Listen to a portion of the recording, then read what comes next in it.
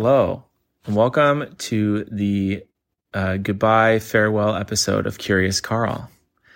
I want to thank all of my guests, the people that had wonderful conversations with me.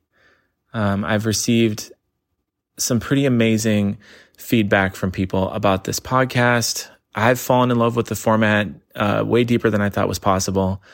And the art of hearing people's stories, intentional stories, put a microphone in front of people, tell them to tell a true story, and present it in an unfiltered format.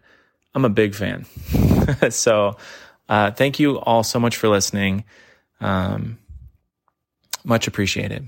If you would like to listen to a similar format in my new podcast, it's called Tell Karl Something.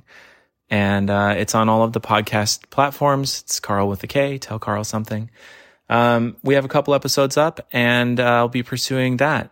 But thank you so much for listening to Curious Karl, making it something that was rewarding and inspiring for me, and I hope to you.